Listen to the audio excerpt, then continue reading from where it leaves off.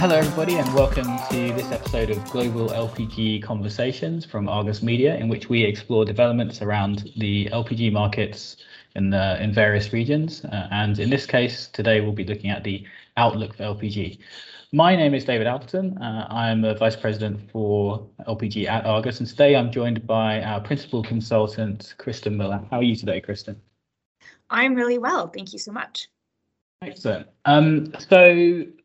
Kristen, you're responsible for the Argus LPG analytics service, in which we look at what's been going on in the market and what we're expecting going forward. So let's start with, I guess, a kind of really big picture question from the LPG world.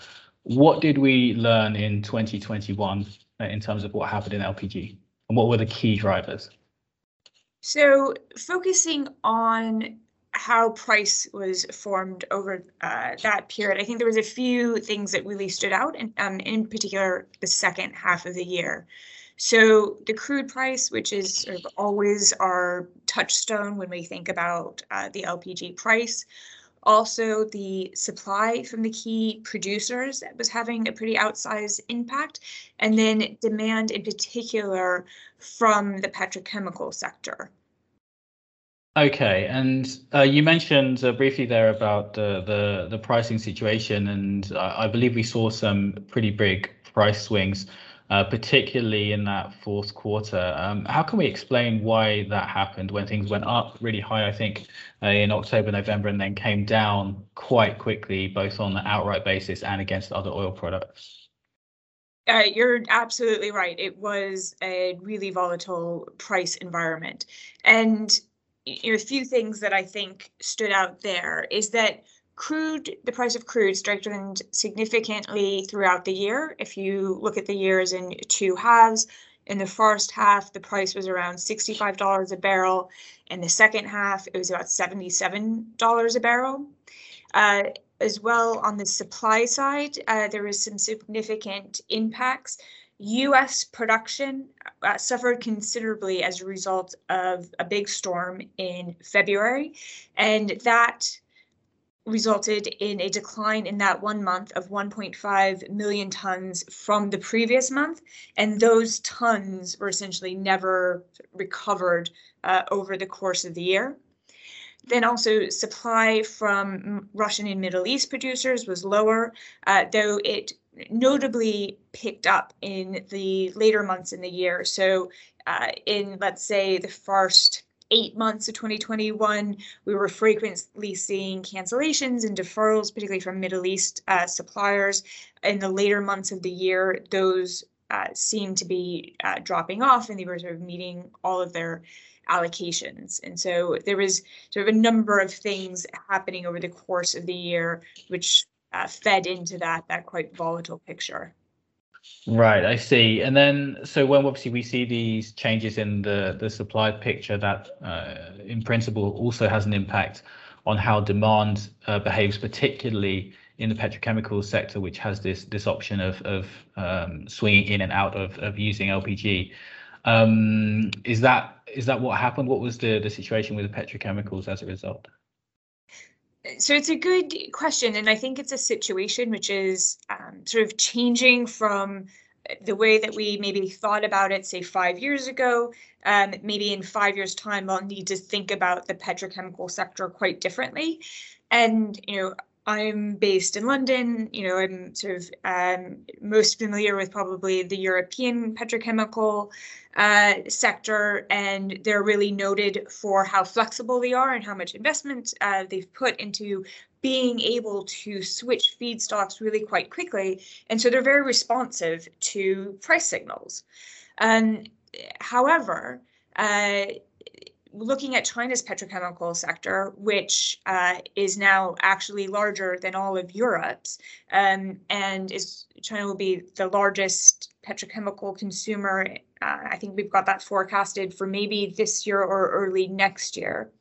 That sector is a lot less responsive to price, because sort of the biggest consuming group in that sector is the PDH. They can only take propane. So they are sort of looking at the world with a different set of criteria for producing than you would see from the European buyers. And so in that fourth quarter, when we had, sort of the prices go up of LPG so high, the price relative to naphtha was quite high, you did see a significant reduction from the Western European crackers with their buying, but the Chinese sector had a much less significant impact on the demand side. Okay, I see. That makes sense with the different profile of those segments in each region. And then, of course, a lot of what you focus on is how yesterday will impact today and tomorrow and onwards. What are we looking at as we go into 2022 in terms of the pricing environment? And I guess we're in early February here. Let's put aside when we answer that question the instability that could arise from the current global political situation and some of the tensions around there. If we just put that to one side, what's the situation in LPG as we go forward into 2022? Yeah, I think, yes, as you say, leaving behind the geopolitics and perhaps just focused on the market fundamentals, which we may have hopefully a better grasp on.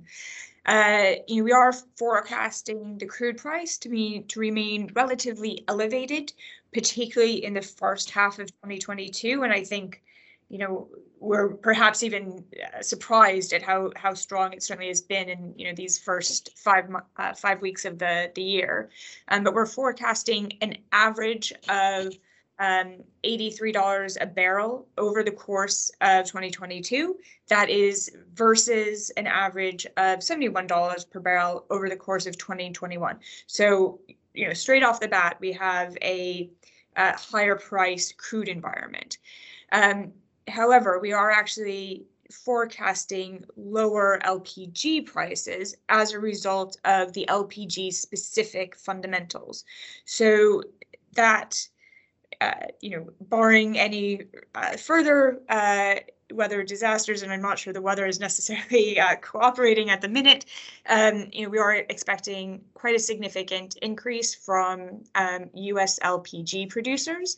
We've got some gas processing projects coming on. Certainly the high crude and high gas prices are helping people have the confidence to perhaps bring some of those projects forward, some things that have been delayed as a result of COVID. In the Middle East, we are expecting sort of continued sort of higher level of exports from those producers. Again, some additional projects are coming online to support that. And then Russia, which had seen its production sort of be held back and their exports fall as a result over the last 12-18 months. We've got a new gas processing plant coming on, and those volumes, additional volumes, are going to be headed onto the market. That picture is somewhat clouded perhaps by what's going on with the Chinese PDH sector. So in our sort of list of projects, which we're sort of constantly monitoring and trying to keep on top of, we've got 13 plants coming online in China in 2022. It is a massive number.